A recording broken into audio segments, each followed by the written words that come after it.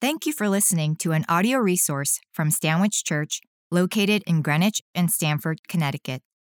The vision of Stanwich Church is to know Christ and make him known.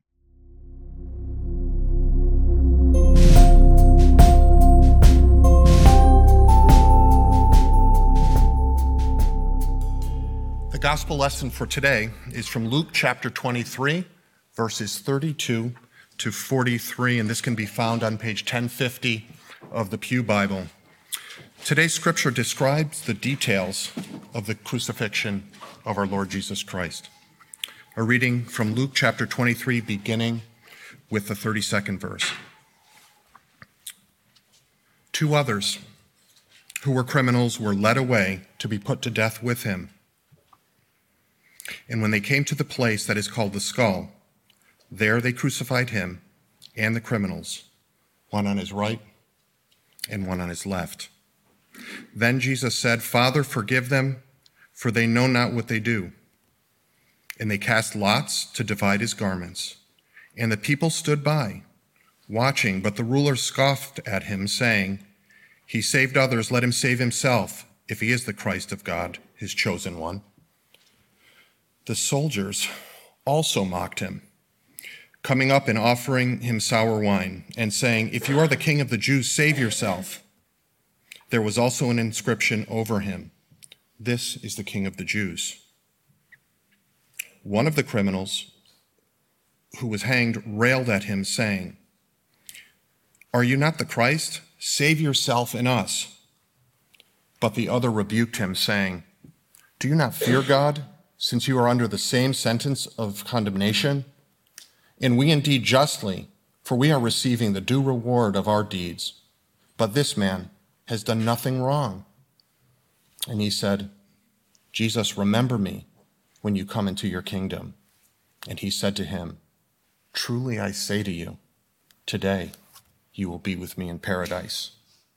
May God add his blessing to the reading of his holy word. Thanks be to God.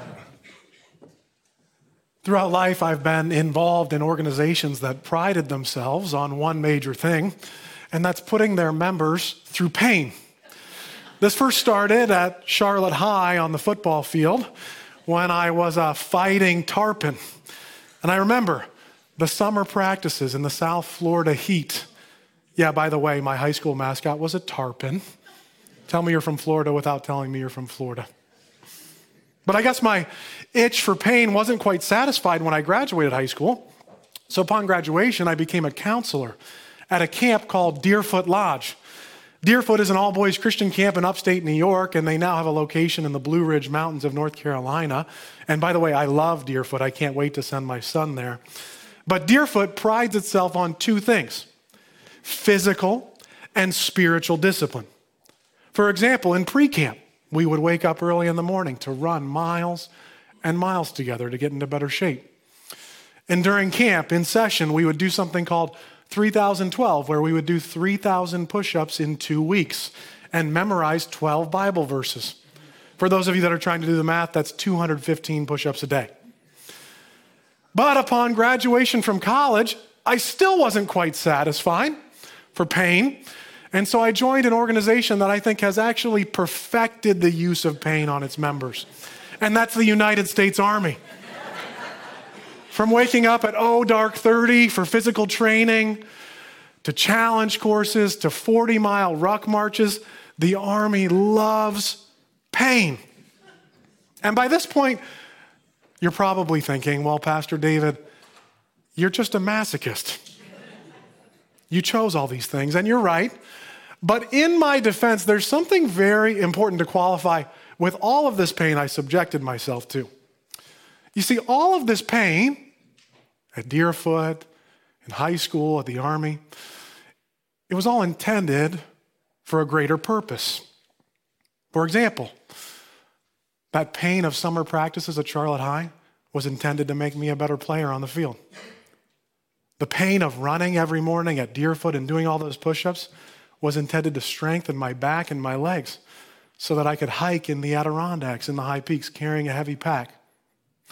The pain I experienced in Army training was intended to prepare me for a mobilization, which it did, where I'd be wearing 80 pounds of body armor for hours on end. You see, all of this was pain with a purpose. And I mentioned pain with a greater purpose this morning because of what we are about to look at in the scriptures, the cross of Jesus. You see, because in the cross of Jesus, what I believe is we're going to see the most purposeful pain ever in history. Because in the cross of Jesus, what we witness is both the power and the provision of God. So let's dive into our passage this morning in Luke 23, starting in verse 32, to look at the purposeful pain of the cross. It says this: 2 others who were criminals were led away to be put to death with him. And when they came to the place that's called the Skull, there they crucified him and the criminals, one on his right and one on his left. Luke says very simply here in the gospel, there they crucified him. What a loaded statement. And maybe you've wondered why the gospel authors don't go into more detail in the gospels about crucifixion. Why don't they provide more color, maybe you've thought? Well, I think the reason is simple, and it's because Luke and the other gospel authors understood something. And that's that their original audience would have known exactly what this phrase meant. There, they crucified him. You see, although the Romans didn't invent crucifixion, they did perfect it with one major goal: deterrence. And for this reason, the Roman Empire made their crucifixions extremely public and extremely memorable. You see, their hope was that all who witnessed a crucifixion would never forget it and wouldn't so much as have an ill thought against the empire. I think this is why the original readers knew exactly what this line meant. There, they crucified him. So what was a Roman crucifixion like? Well, since a recent archaeological discovery in 1968 in Jerusalem, where they unearthed the body of a man crucified in the 2nd century, we actually have a much better idea. For example, we now know, because of where the wounds were, in the sides of the ankles and in the wrists, that the cross was most likely a short device, and the individual hung on it was merely an inch or 2 off the ground. And this was intentional, so that those watching could walk up to the person on the cross and scream in their face and spit on them and laugh at them. We also noticed on this man's body that his legs ended up being bent at an extreme angle for hours. You see, Roman crucifixions, depending on how physically fit the person was who was being executed in the crucifixion, they could last hours or they could last days. By the way, you can find this man's bones that they exhumed in 1968 in the Israel Museum in Jerusalem. I've seen them. And they're right next to the stone with Pilate's name on it. And with the bone box of the high priest Caiaphas, who interrogated Jesus. It's important to remember that these are real events and real people. Now, I'm somewhat of a visual person, and there is a painting that I think depicts this scene quite well. But for those of you who are squeamish, I just want to encourage you to look away for a moment. Max, you can put that picture up now.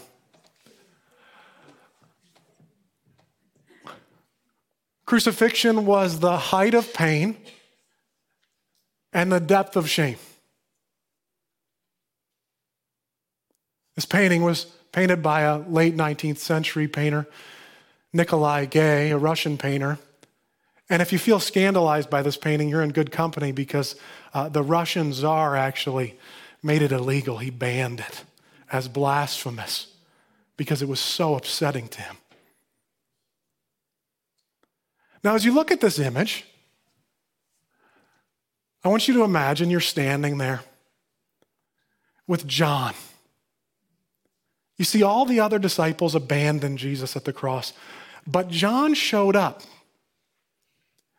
And John would use one word to define what's taking place here. Love. Now, why would John use that word to define this scene? You can take that image down now, Max. Well, I think John uses the word love to define this whole scene because John knew something that most of the other people at the crucifixion didn't know. And that's that Jesus chose this. He chose to go to the cross for you and for me. In fact, early in the Gospel of John, in John chapter 10, he's talking to the disciples about his mission, and he says this, "No one takes my life from me, but I lay it down on my own accord." So this begs a question, why would Jesus do this? Why would someone choose this much pain? And I think it's because Jesus knew his pain had a greater purpose, a purpose that served you and me. And we can see that purpose in the next verse, in verse 34. Jesus says this, "Father, forgive them, for they know not what they do." And they cast lots to divide his garments. I want you to think about this for a moment. Jesus, he's mere inches off the ground, and he's surrounded by Roman soldiers gambling for his clothing, by the criminals on the crosses reviling him, by the religious leaders mocking him, and by the crowd blaspheming him. And as he hangs there, in all of his pain, he's not thinking about himself. He's thinking about them. And he prays, "Father, forgive them." This is a prayer of unmatched mercy and love. And this is a prayer that reveals Jesus' greater purpose on the cross. So what was the greater purpose of the cross? Well, the cross's purpose was to provide for our greatest need, forgiveness. Believe it or not, forgiveness is what you and I need more than anything else. And that's what's taking place right here. Jesus is paying the price for our forgiveness and for our restoration to God the Father. You see, and when we come to believe in Jesus, when we accept him as a payment for our forgiveness, that changes things for us forever. So what does it mean practically when we accept him and we receive his forgiveness? Well, it means on your best day you're forgiven, and on your worst day you're forgiven. It means when you're sober you're forgiven, and when you're stuck in the throes of addiction and you can't find a way out, you're forgiven. It means when your marriage is going great, you're forgiven, and when your marriage has absolutely blown up and it's over, you're forgiven. It means when you are filled with joy and peace, you're forgiven. And when you're filled with anxiety and fear, you're forgiven.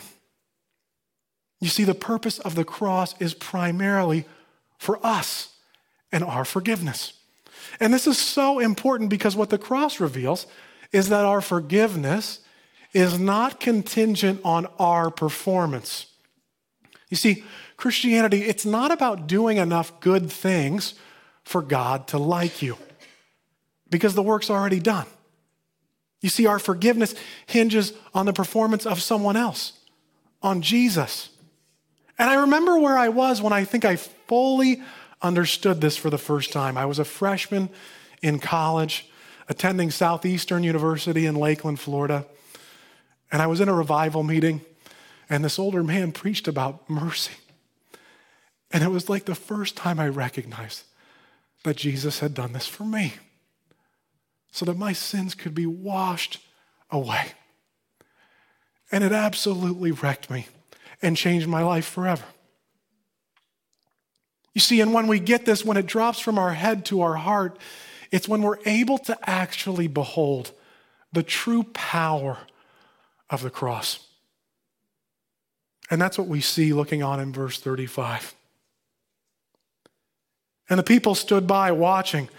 But the rulers scoffed at him, saying, he saved others, let him save himself, if he's the Christ of God, his chosen one. And the soldiers also mocked him, coming up and offering him sour wine, saying, if you're the king of the Jews, save yourself. And there was an inscription over him, this is the King of the Jews. Notice Luke is focusing here on this king language. And he's doing something quite masterful. You see, what Luke is displaying here is the power of God. And you might be thinking, Pastor, what do you mean by power? These people are mocking Jesus. They're jeering at him. And he's not doing anything. But notice, he is doing something. He's dying for them and for us. You see, Luke, he's contrasting the power of two incredibly different kingdoms here, the kingdom of Rome and the kingdom of God, the right side up kingdom and the upside down kingdom. You see, here in the kingdom of Rome, the right side up kingdom says, if you get in our way, we'll crush you. But in the upside down kingdom, Jesus says, if you get in my way, I'll be crushed for you. You see, the kingdom of Rome says, if you rebel against us, we'll put you on a cross. But in the upside down kingdom, Jesus says, because of your rebellion, I'll get on the cross. This is the power of God. And this is what we witness in the crucifixion. And two of the closest witnesses to the power of God are those being crucified right next to Jesus. And as they witness the power of God, what I find so interesting is they have two extremely different reactions. Let's read on about that in verse 39. It says this. One of the criminals who were hanged railed at him, saying, are you not the Christ? Save yourself and us. But the other rebuked him, saying, do you not fear God, since you're under the same sentence of condemnation? And we indeed justly, for we're receiving the due reward of our deeds. But this man has done nothing wrong. Two men, both criminals, both being executed for their crimes, both witnessing the same power, but having two opposite responses. Notice one joins the crowd in condemning Jesus, but the other defends him. You see, what I find so interesting about the two criminals is their deeds are exactly the same. They've done the same things their whole lives. But their responses to Jesus, their posture in their approach to Jesus is different. And one of them is starting to get it. He's starting to understand who Jesus is. But he's not all the way there. You can tell by what he says. He goes on, Jesus, remember me when you come into your kingdom. It's like he's recognizing Jesus is different than him, but that he still feels unworthy to be involved with him. And I've met many people like this. In fact, some time ago, I was counseling a veteran who had fought in World War II. He was 100 years old. And he had this very same attitude. He believed in Jesus, but like the thief on the cross, he had come to a point of resignation. He thought that God was too righteous and too holy to ever allow him into eternity.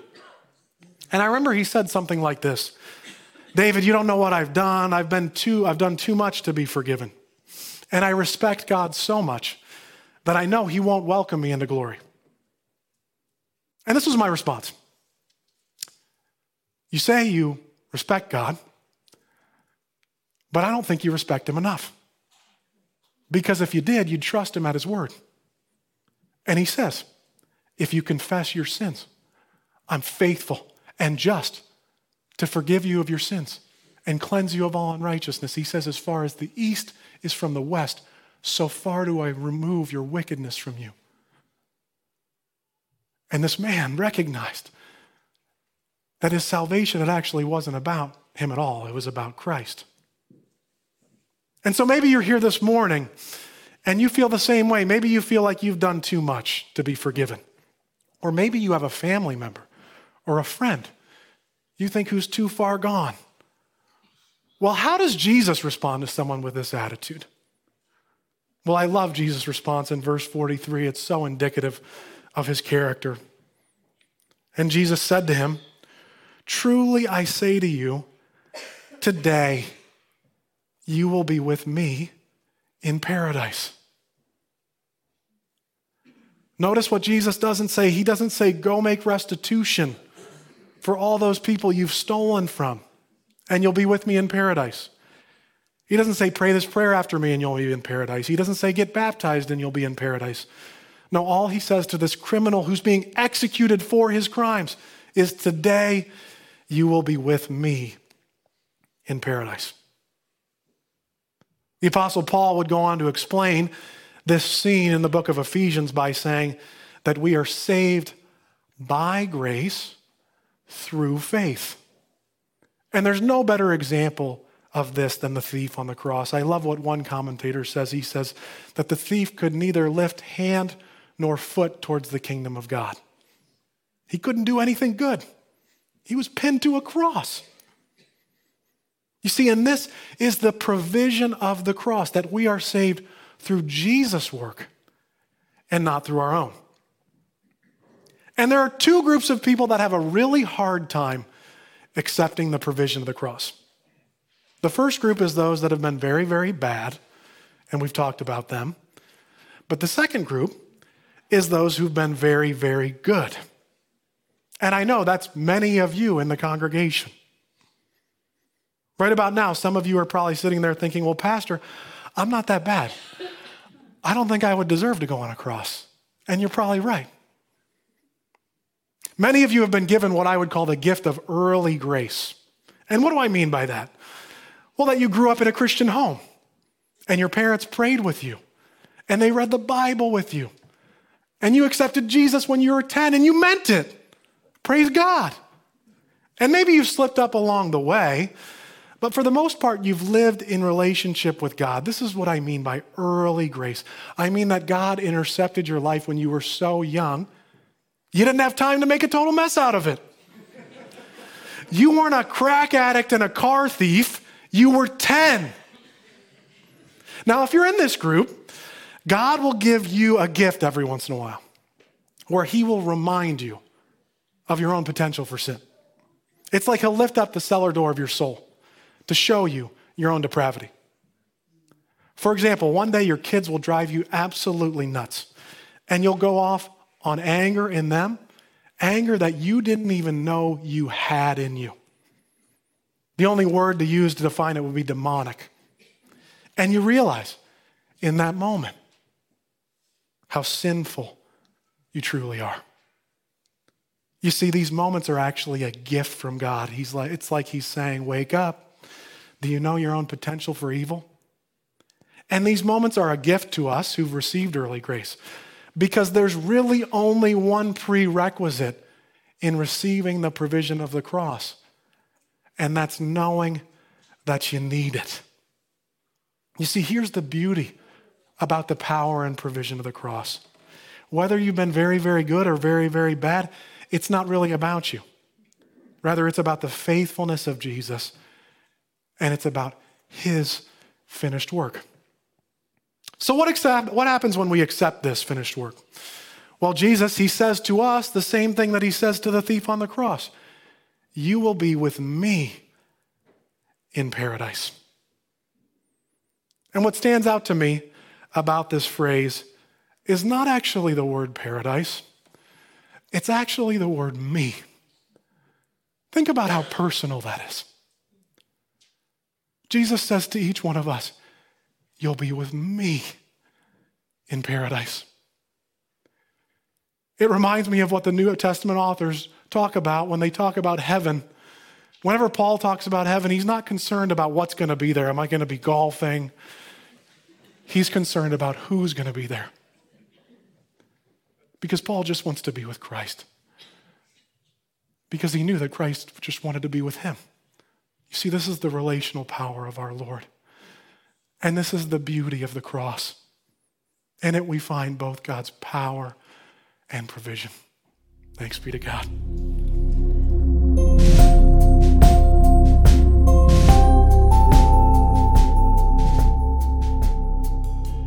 To learn more about the mission and vision of Stanwich Church and how you can get involved, please visit stanwichchurch.org.